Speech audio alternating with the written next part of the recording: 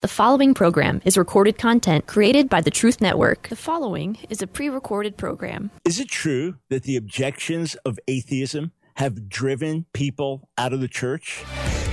It's time for The Line of Fire with your host, biblical scholar and cultural commentator, Dr. Michael Brown. Your voice for moral sanity and spiritual clarity. Call 866-34-TRUTH to get on The Line of Fire. And now, here's your host, Dr. Michael Brown. Hey friends, Michael Brown here. So glad to be with you as we are ready to infuse you with faith and truth and courage, helping you stand strong, Lord, helping you be the healthiest you can, spirit, soul, and body.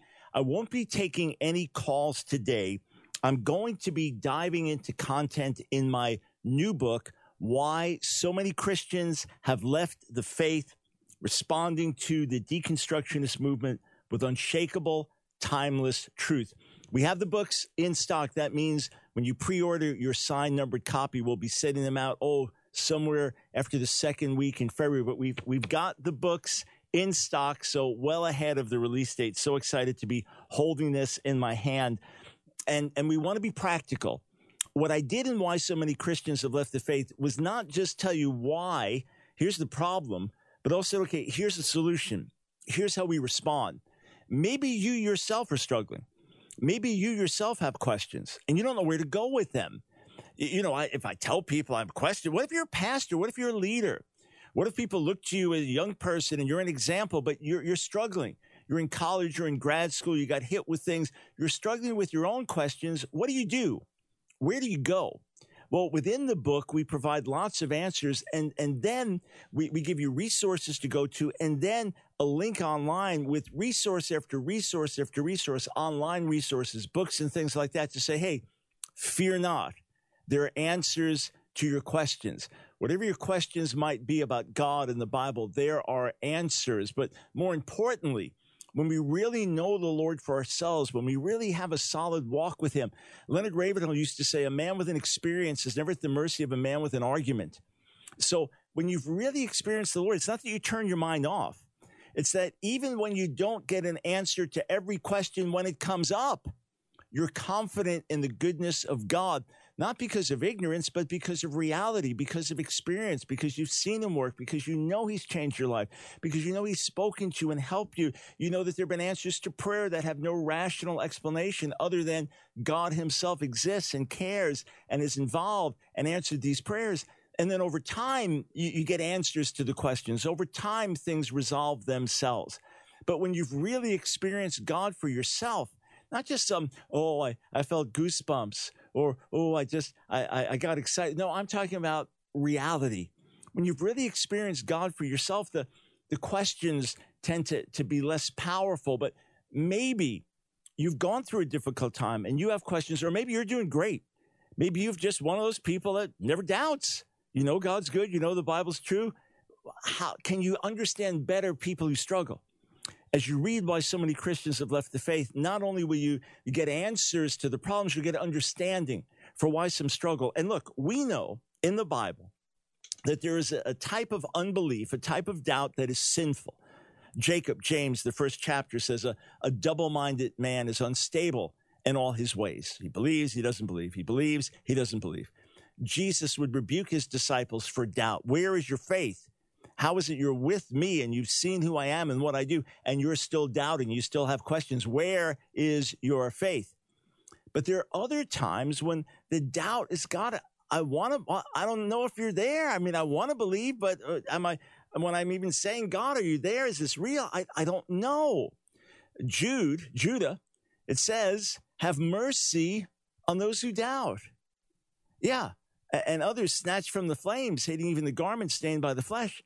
Have mercy on those who doubt. The man with the demonized boy who was having these seizures in Mark 9, Jesus says to him that all things are possible and believes it. And the man had said, Lord, if you're able, if heal my son. Jesus said, if. What do you mean if? All things are possible in whom believes it. The man responds, Lord, I believe, help my unbelief. It's fine to pray that if that's the condition of your heart. Why mask it? Why put on a front? Praise the Lord, praise the Lord, praise the Lord. Then the bottom falls out. You fall away. You don't know where to go. No, let's be genuine and let our churches, let our congregations, let our small group meetings, let our relationships, our personal relationships be safe places where people can say, I'm struggling. I'm hurting. I don't even know if God exists. I don't even know if the Bible is true. I don't know if the particular things I believe are true. Rather, what do you mean? The Bible says that. How about being secure enough to say, hey, we'll work that out. We'll work it out. You know, you raised some great questions. I never thought about, let's find the answers together because the answers are there. So what I want to do is open up today one particular chapter in the book. The book has 11 chapters overall. I've been through some of the contents over these days, but it is chapter 2. So chapter 1, there really is a problem. I talk about prominent Christian leaders, Josh Harris and others that have fallen away from the faith and no longer believe the gospel as they once did, no longer believe some in the existence of God. Others no longer believe that the Bible is true. Others no longer believe a particular form of Christianity is real. But the problem's undeniable. Is it the last days of possible? Jesus said that many will fall away. Well, people have been falling away through history.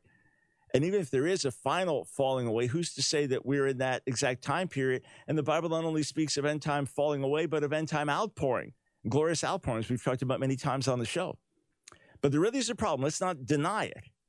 And then chapter 2, atheists, agnostics, and the trickle-down effect. That's chapter 2 in the book. Atheists, agnostics, and the trickle-down effect. So obviously, reading the book, you get a lot more depth, a lot more information, a lot more quotes, a lot more sources. But I want to make this as edifying and helpful for everyone. For those who haven't read the book yet or aren't going to read the book, I want this to be as edifying as possible. So it was, 16, 17 years ago, really around 2006, that suddenly a number of atheist books became national bestsellers. Richard Dawkins, the scientist, the biologist in England, his book, The God Delusion, became a New York Times bestseller and stayed there for month after month after month. It was top selling book in the religion category as a book bashing religion. Christopher Hitchens, now departed, but another British intellectual, hitting it from a different angle. God is not great. Sam Harris, an American philosopher. And again, I'm not giving you the exact descriptions of who they are. His book, The End of Faith, and thinking about after 9/11 attacks in 2001 and the danger of religious fundamentalism and his book, Daniel Dennett, others, these first four were called the four horsemen of the apocalypse, these four atheists who were raising serious objections to the faith. And there was even what was called the Year of the Atheist back around that time. And it got my attention. I thought, okay, I should read some of these books. I don't specialize in this. I never came out of atheism. My wife, Nancy, did, and she's really sensitized me over the decades to the mindset of an atheist and how an atheist sees the world and things like that. But it was something I majored on. I mean, obviously, I've majored on Jewish apologetics over the years and biblical questions and those kinds of things. And as the years have gone on, culture wars, etc. But I'm not a specialist in dealing with atheists. And to this day, I'm not a specialist in dealing with atheists. There are others that can do a much better job than I can do in terms of atheist apologetics. But I thought I should be reading some of these books. I should be understanding some of these objections and seeing where people are coming from, because it's out there. All right, now, here's what happened over a period of time. No, not everyone read those books. Millions of people did, but most Americans did not read the books, right? If there's 330 million Americans, let's say 5 million people read those books. I mean, whatever, it's still a small number of Americans total. However, the ideas get out. The mindset gets out. And what's happened in the chapter, I talk about the trickle-down effect. So what's taken place is that over time, the objections, the memes, the quotes, the sayings, they have trickled their way down to the larger society. Not just in a classroom setting where you're going to have a teacher teaching about biology and evolution and therefore the Bible is not true. Not just a setting like that. Not just a college or university setting where you may have a skeptical professor mocking the religious fundamentalists and things like that. Those things have been around for ages. No, we're talking more specifically that objections raised in these books, mocking quotes, strong accusations, just trickled their way down into the larger culture. So that Josh McDowell, famous apologist Josh McDowell, has said this publicly and privately to me, that the objections that he encountered in his thousands of times on college campuses over the years, the objections he encountered from college-age students, he's now encountering from 12 and 13-year-olds. And this Josh McDowell has been saying for years. It could be even younger kids now. In other words, they don't have the intellectual ability to process things, say, the way a 20-year-old does. They don't have the philosophical underpinnings. They don't have the life experience. This is just trickling down to them. And now you quote the Bible. That's just some Bronze Age book. Or they might not even know what the word means. The God of the Bible is misogynistic. Or he's a bully. He's a hater. He's a bully.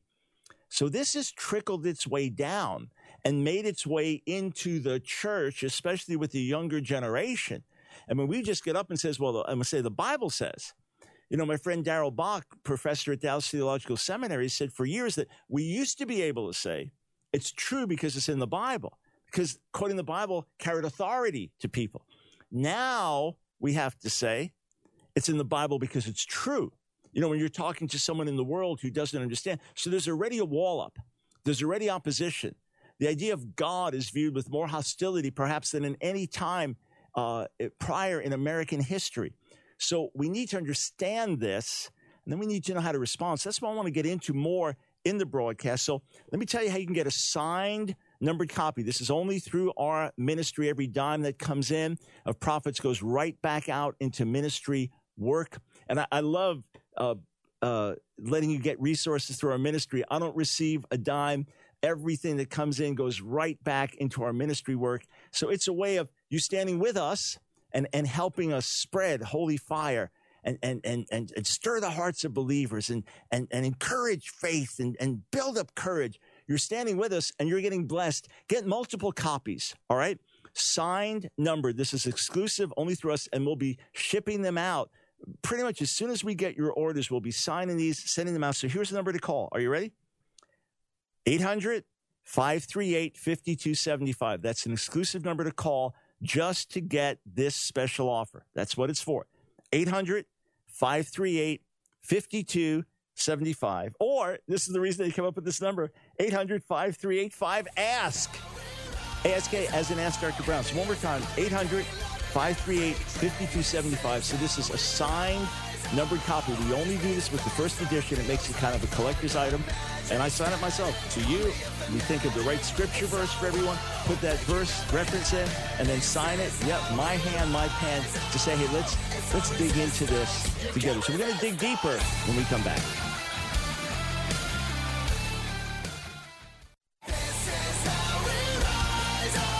It's The Line of Fire with your host, Dr. Michael Brown. Get on The Line of Fire by calling 866-34-TRUTH. Here again is Dr. Michael Brown. Thanks, friends, for joining us on The Line of Fire. As I share from the content of why so many Christians have left the faith, of course, you can go to our website, AskDrBrown.org. Just click on the store to order a signed, numbered copy for yourself. So in the book, I note that Sam Harris's book, The End of Faith, came out in 2004. Again, that was prompted by the horrors of 9/11 and the horrors of religious fundamentalism, specifically Islamic. But that was time for Sam Harris to say, look, this whole religion thing, this fundamentalist religion is dangerous and destructive. So it was then 2006. That's what I said. That was the big year when things really started to shift in terms of more and more objections of the atheists rising. That was when Daniel Dennett published his book. That's when Richard Dawkins published his book. 2007 was Christopher Hitchens. So all within just a few years. So here's what I mentioned in the book. Harris's book was on the New York Times bestseller list for 33 weeks. They were called the Four Horsemen of New Atheism. I call them Four Horsemen of the Apocalypse, Four Horsemen of the New Atheism. So Harris's book was on the New York Times bestseller list for 33 weeks. Dennett's volume stirred up a firestorm of criticism and reaction. By 2010, Dawkins reported sales of more than 2 million books, while in 2016 he claimed the number had surpassed 3 million. Not to be outdone, the book by Hitchens was published on May 1st, 2007, and within a week had reached number 2 on the Amazon bestsellers list behind Harry Potter and the Deathly Hallows, and reached number 1 on the New York Times bestseller list in its 3rd week. So here are the full titles of the book. Sam Harris, The End of Faith, Religion, Terror, and the Future of Reason. Daniel Dennett, Breaking the Spell. Oh, Breaking the Spell. Religion as a Natural Phenomenon. The God Delusion. That's it. That was Dawkins. No subtitle. And Christopher Hitchens, God is Not Great, How Religion Poisons Everything. This is what Harris said. Most religions have merely canonized a few products of ancient ignorance and derangement and passed them down to us as though they were primordial truths. This leaves billions of us believing what no sane person could believe on his own. So in other words, you have to be crazy to be a deeply religious person. Daniel Dennett wrote this: there's simply no polite way to tell people they've dedicated their lives to an illusion. I'm going to quote now Richard Dawkins.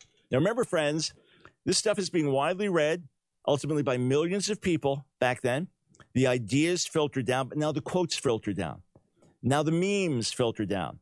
Now people grab hold of them. Hey, look, you're already in an environment where you're 14 years old, your best friend is gay, your other good friend just came out as trans. From what you know, the church hates gay and trans people. The church says they're the worst people of all. They're abominations. That's what you know, right? That's what you think. That's your perception, all right? You're bombarded by worldly songs, worldly mindset, worldly attitudes, many of them hostile to God, right?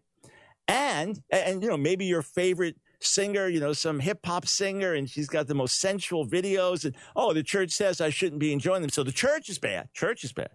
As for God, oh, this people believe in who are just ignorant.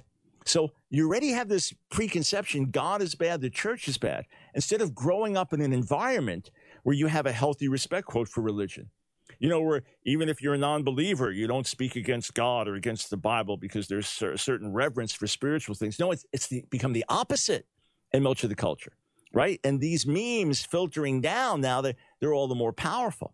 Are you understanding some of this? Why people have left the church over this? Why questions have arisen and they haven't found answers? So Dawkins said this: faith is the great cop-out, the great excuse to evade the need to think and evaluate evidence.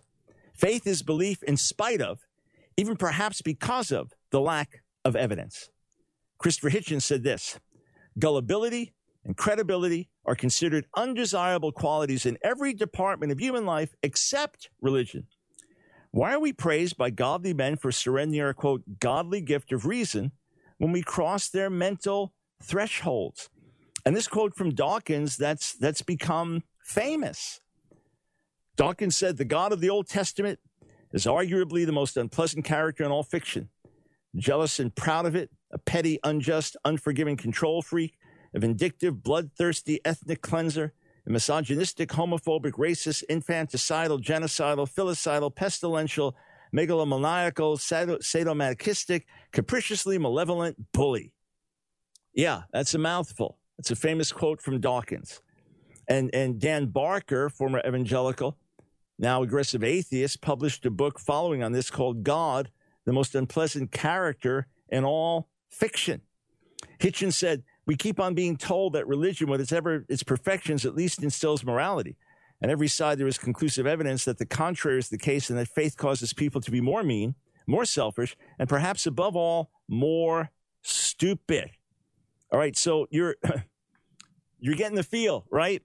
This aggressive assault, it may not have hit you, but it probably has hit someone you love or someone you know or a colleague or a coworker or someone who used to be in your church.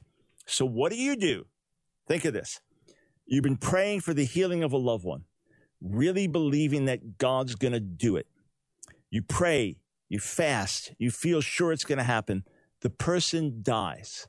Your faith is in shambles. What about the promises of God? What about the goodness of God? And now you start hearing these quotes and, come on, it's not real. He's not real. come to grips with the fact that it's not true. You get hit with this at a weak, vulnerable moment. It can be very, very challenging. Or what if you get married in the Lord, right? So you're a young lady, love the Lord, meet your husband, he loves the Lord. And over a number of years, you honor God, you seek to have a blessed relationship, and he just starts to stray. And he wants nothing to do with you, and he starts committing adultery, and next thing you know, he's out the door and he wants a divorce. And like, Lord, I prayed for years that you'd give me the right man. And I fought so hard for this marriage, and I've been pure and I've honored you. I've obviously not been perfect, but I've sought to honor you. And now he's gone.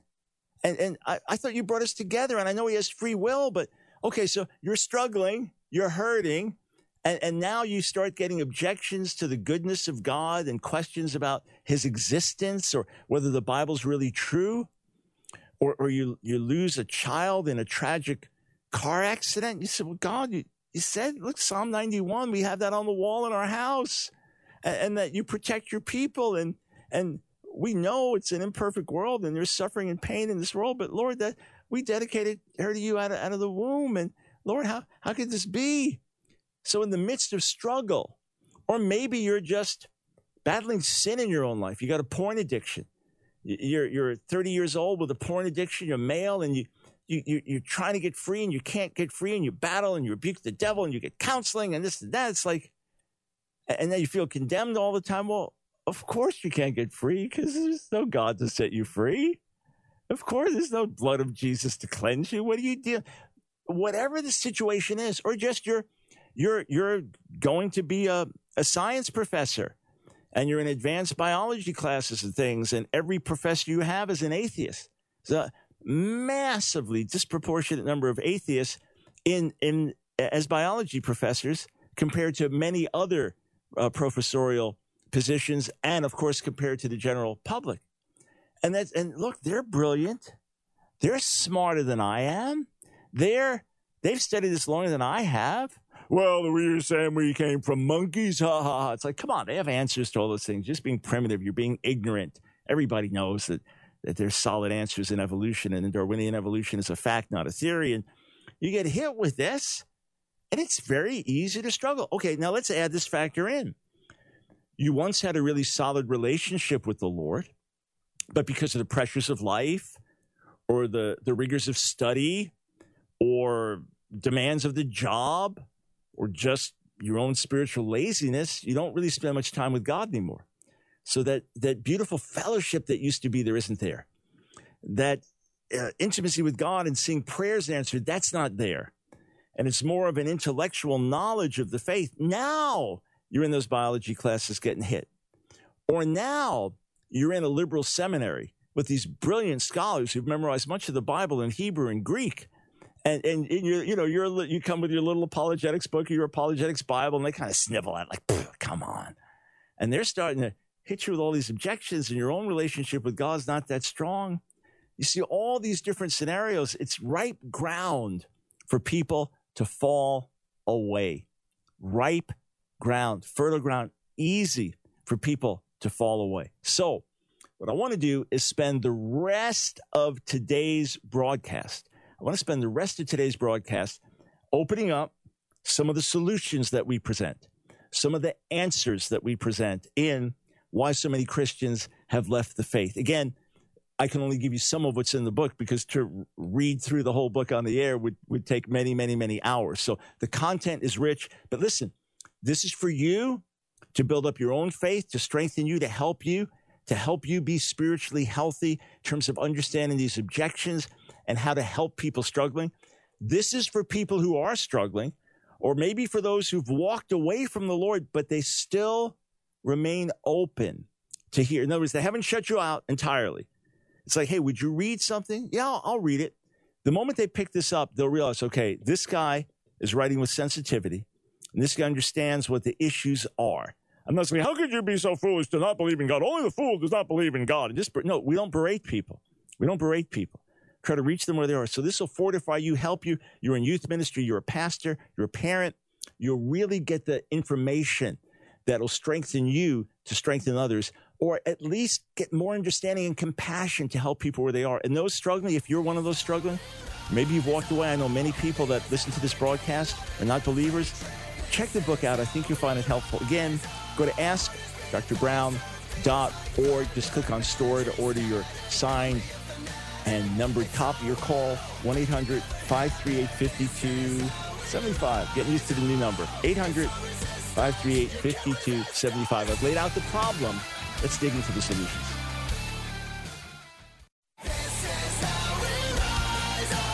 It's The Line of Fire with your host, Dr. Michael Brown. Get on The Line of Fire by calling 866-34-TRUTH. Here again is Dr. Michael Brown. Welcome back, friends, to the Line of Fire broadcast. Michael Brown, I'm delighted to be with you as we talk about why so many Christians have left the faith, how we respond to the deconstructionist movement with love and with truth. Okay, I said I want to get right into solutions, but one more thing I need to say. In the chapter, I also deal with Bart Ehrman, who is a former evangelical who became agnostic/atheist, who's written best-selling books attacking the veracity, the reliability of the New Testament in particular. And I started reading his material as well. And what struck me was this. He is a respected New Testament scholar here in North Carolina, respected New Testament scholar and textual critic. In other words, someone studying the earliest manuscripts of the Greek New Testament and that. So a respected scholar in his own right. And when he wrote his first book, a popular book for the general public, neither he nor his publisher had any thought that it would become a national bestseller. I mean, I talked with him face to face about this. There was not the slightest thought about this. I mean, why? He's a New Testament scholar, and he's talking about the untrustworthiness of the Gospels in the New Testament, etc. And suddenly the books take off, to everybody's shock, and then he wrote one after another that they all took off while he continued his academic work on another level. But it was kind of what he did in college. He'd have a big class, New Testament survey, maybe a class that you could take on the way to your other degrees. And he just started off by pointing out alleged contradictions in the Gospels. And before you know it, people's faith is shaking. Trust me, I lived through that. I started hearing objections from the rabbis when I was a brand new believer, literally brand new, just weeks old in the Lord. And then I went to secular college and university. So I was always being challenged by people who didn't believe what I believed. Always. And they always knew for a time more than I knew. And who am I to argue with them, right? So Bart Ehrman stuff started to trickle down quickly. And the problem was this. All the things he was raising, those of us in biblical scholarship were always familiar with. And there are answers to them. But the general public is getting hit for the first time. What? We're not sure about this? What? I never noticed that contradiction. My Bible's not trustworthy? And a lot of pastors, I mean, they're many of them well-trained in Bible, theology, etc., but they're more there to help the flock and minister grace in life, and they're not there primarily as apologists. So a lot of these questions were coming in, and people are getting hit, and the general public, the general Christian public wasn't ready to respond to these. Well, we got plenty of answers on the academic side. The difference was our books weren't becoming best-selling books like Dr. Ehrman's books, right? You follow? So his books took off, and the books responding to him, they got readers, but many less. This is another of the things that we cover in the chapter about the atheist agnostic effect and how it's trickled down in the body. So quick anecdote. I'm looking at some of the atheist books, the Bart Ehrman books, and I get this sense I'm supposed to debate Bart Ehrman. I just have this sense I'm supposed to debate Bart Ehrman. Literally a few days after that, I hear from a law professor at Ohio State University, a Messianic Jewish rabbi, Elliot Klayman, and he said, Dr. Brown, we'd like to host a debate here at Ohio State with you and Bart Ehrman. Are you willing? I said, I'm in, man. Of course I'm in. Already had a sense from the Lord that I was to do it. I mean, just days before I was looking at some of his books, the atheist section I had on my shelf, and I'm supposed to debate Bart Ehrman. So I said, how about we do this? You wrote a book, God's Problem, claiming that the Bible does not provide an adequate answer to the problem of human suffering. And how about we debate that? Because I'm not a New Testament specialist. In other words, there are New Testament scholars who'll do a better job from an academic viewpoint of debating these things than I will. But I do know the Bible, and especially Old Testament issues in Job you want to raise. I do specialize in those things. So I said, how about we debate your book, and ask the question, does the Bible provide an adequate answer to the problem of suffering? You can watch that debate either on our homepage, AskDrBrown.org, or over on our YouTube channel, ASK Dear Brown, Ask Dr. Brown. Just type in Ehrman Brown, Ehrman. You can watch the whole debate. You'll notice I was quite a bit bigger physically back then. Packed house, maybe 450 people filled the event at Ohio State, and then it was live streamed as well. After the debate, one couple came up to me, older couple. They said, if you had only spoken here when our daughter was in college, she'd still be in the faith because she heard objections and didn't get answers. I guess she didn't know the groups on campus that could help her, but just felt if she could have heard someone else equally intellectual, equally knowing the scriptures, equally knowing ancient languages, etc., that and heard the answer, she would have been strong. And then some atheists came up to my table afterwards as I was meeting people and signing books. Dr. Ehrman was his table, I was at mine. And they said, we agree with his objections, but we really appreciate your spirit. And you could tell it was coming from a point of real love. So there was something going on that they could sense as well. All right, so let's start back with some of the objections to Professor Ehrman. Let's ask the big question. Is the New Testament reliable? Just the text itself. Let's not even deal with the contents, but the text itself, is it reliable? I could get into massive detail here, but we can safely say that out of all the books and compilations of books in the ancient world, the New Testament is far and away the best preserved. We can say that unequivocally, meaning that the earliest manuscripts we have from when the events take place are the earliest attested from any of the major works in the ancient Greek world, and then the amount of manuscript evidence, and then the amount of manuscript evidence in different languages, so when the Greek's being translated, this way you can check it against the original, is better than anything we have for any ancient book in the ancient Greek world, or just any ancient book that's been preserved, or compilation of books. The New Testament is the best preserved with the earliest attested manuscripts. That can be said unequivocally. Now, someone might say, whoa, hang on 1 second. There are thousands of Greek manuscripts. Most of them are not from their earliest time. We understand that, of course. The thousands of Greek manuscripts, and out of the thousands and thousands, there are hundreds of thousands of variations. Yeah, exactly. This is what you call textual criticism, because you have lots of people making copies, and they're not all professional scribes. And even professional scribes make errors. So when you have so many, you compare them. Just before, when I was reading from my book, but not the physical print copy, because it's just easier for me to read on my computer screen, I noticed that in the quote I was reading, I said Hitchin instead of Hitchens. All right?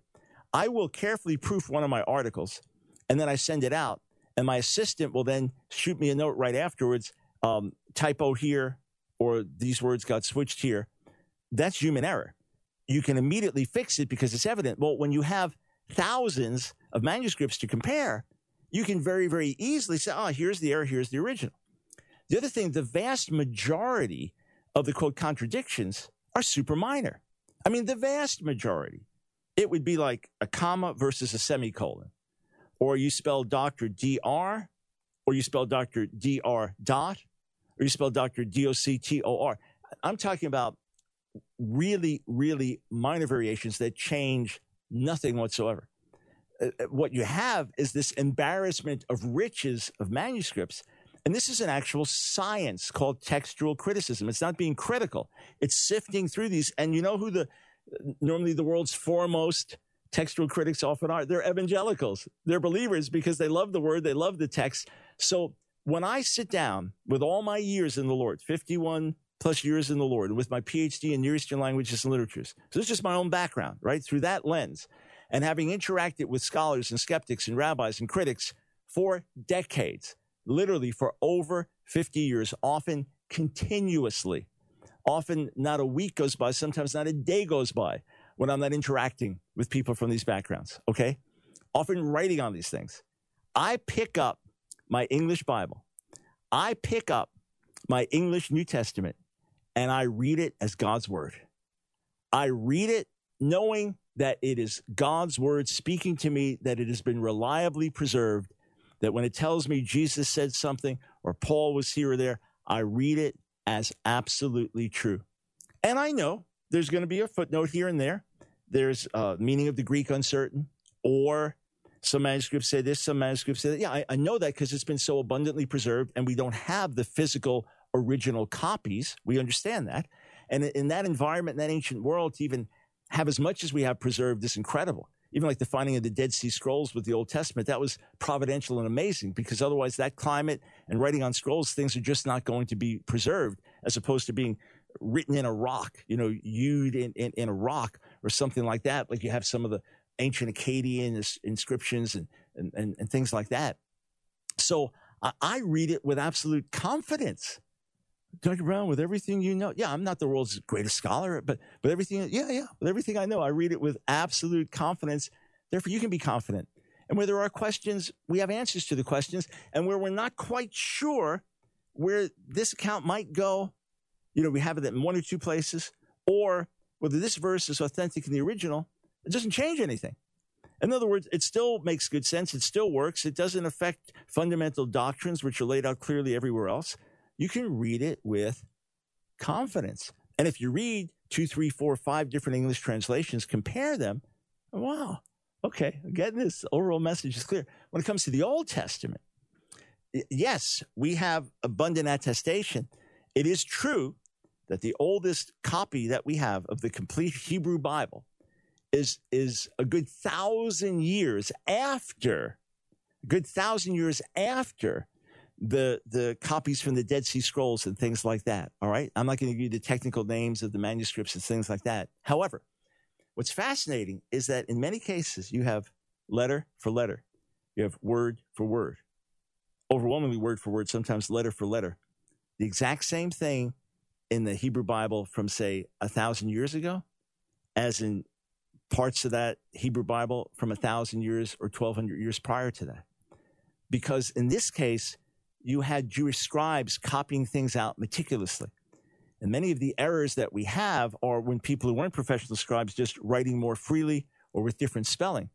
And then it is true, you have different textual traditions, and sometimes you have variants, but it's the exact same thing. No fundamental issues of doctrine are affected.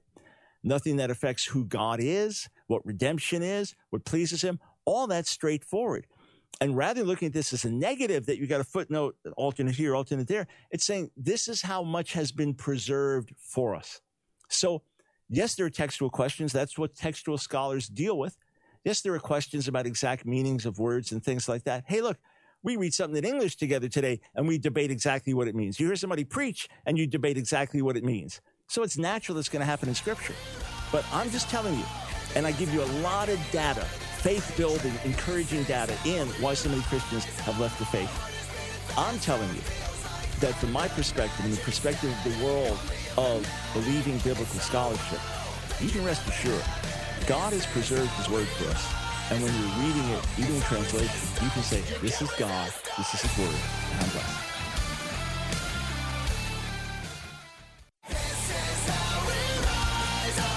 It's The Line of Fire with your host, Dr. Michael Brown. Get on The Line of Fire by calling 866-34-TRUTH. Here again is Dr. Michael Brown. Thanks so much for joining us, friends, on The Line of Fire. I'm about to give a few more answers, responses, just some gleanings from my book, Why So Many Christians Have Left the Faith. Some of the objections of atheists and some that are scientific. And again, I'm not responding as a scientist. That's not my area of specialization. But I can read what other specialists have said and share that with you. So one of the wonders is the way God made the body, right? And the little I know, the more I study, it's like, you got to be kidding me. And the more I learn about the impossibility of getting from here to here with just the standard evolutionary process, or even just the making of the cell, how'd that happen? The manufacturing of life, how'd that happen without a creator? So we are fearfully and wonderfully made. Just want to give a shout out to our partner, Trivita, helping you live out wellness with a purpose and helping us bring you this very broadcast today. Remember, 100% of your first order is turned around by Trivita. Not minus shipping, minus profit. No. 100% of your first order is donated to Line of Fire Expansion so that we can blanket the nation with this broadcast and help get the church healthy so that America can be shaken for the glory of God. It starts with a healthy you also. So as always, come on, diet. Everything starts with diet, lifestyle, but these supplements can really enhance the quality of your life as well. So call 1-800-771-5584. This is not for the book, but this is our friends at Trivita. To place your order, 800-771-5584, or go online, Trivita.com. Use the code Brown, capital B, Brown25 to get a 25% discount on your first order. And remember, whatever comes in, if you enjoy the products, nitric oxide that I use, Nopalea, MyoHealth, these different products I've really been blessed by, then in the future, as you order, at least a tithe or more will be donated back in an ongoing way, but 100% of your first order, 800-771-5584. Okay, so let's get back to this issue of thinking through responses to atheism. And I just want to scroll down a bit more. Yeah. I have a section in the book called The Failure of the New Atheism. The Failure of the New Atheism.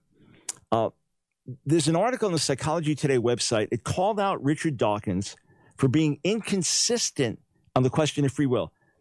So this was an atheist actually attacking an atheist. The article was written by philosophy professor Tamler Sommers and was titled, Can an Atheist Believe in Free Will? And Sommers, I believe Sommers is an atheist, you can confirm that, made reference to a 5-minute video accusing Richard Dawkins of being inconsistent and holding that belief in free will and moral responsibility is justified, but that belief in God is unjustified. So Sommers explained, in response to a questioner, Dawkins concedes that if you take a deterministic or mechanistic view of the universe, in other words, it's just set in motion because there is no God, because there is no, luck or something like that. There is no guiding force. There are no mysterious outside forces. Things just happen. That's it. Things just happen. And they happen because they're set in motion. In other words, to be mechanistic or deterministic would be this. You push a rock off the side of the mountain, and based on the size of that rock, based on the condition of the rocks and soil it's hitting on the way down, based on how far it's going, based on the wind and the temperature and all the other factors, there's only one possible outcome. In other words, it will always inevitably, if you knew every factor, go boom and land at a certain spot or trigger other rocks falling. That's just the way it would be 100 times out of 100, right? Just like if you're flipping a coin, if you knew every aspect of the weight of that coin, of the strength of the flip, you'd measure exactly how high it's going to go, what type of table it's hitting or the floor that it's hitting, what the distance is. You would know. You'd be able to calculate 100 times out of 100 if it's going to land heads or tails, because there's nothing random about it. It's only random because we don't know. Right? If you are deterministic, mechanistic, there is no God, there are no outside forces guiding things, there is no spirit realm, spirit world, right? Then if you knew all that, it's 100%, it's going to go a certain way. Well, it's the same with us as human beings. That free will, according to a consistent hardcore atheist, is an illusion. We may think we're making choices, but the choices we're making were predetermined by our nature. All right, so let me give you an example from this atheist mindset. Not every atheist holds to this, of course, but from this atheist mindset. And think of it like this. Okay, you're a parent, you have a child. You know that you can get a certain reaction from that child by creating certain circumstances around them. They will respond a certain way, right?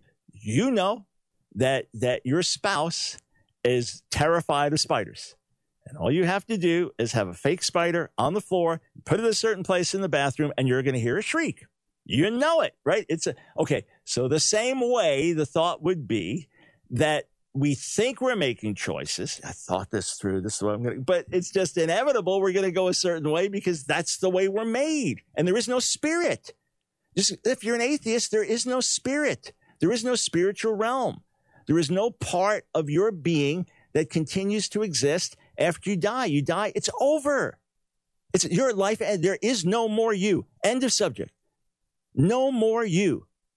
Period. The end, as Nancy likes to say. In other words, emphatic.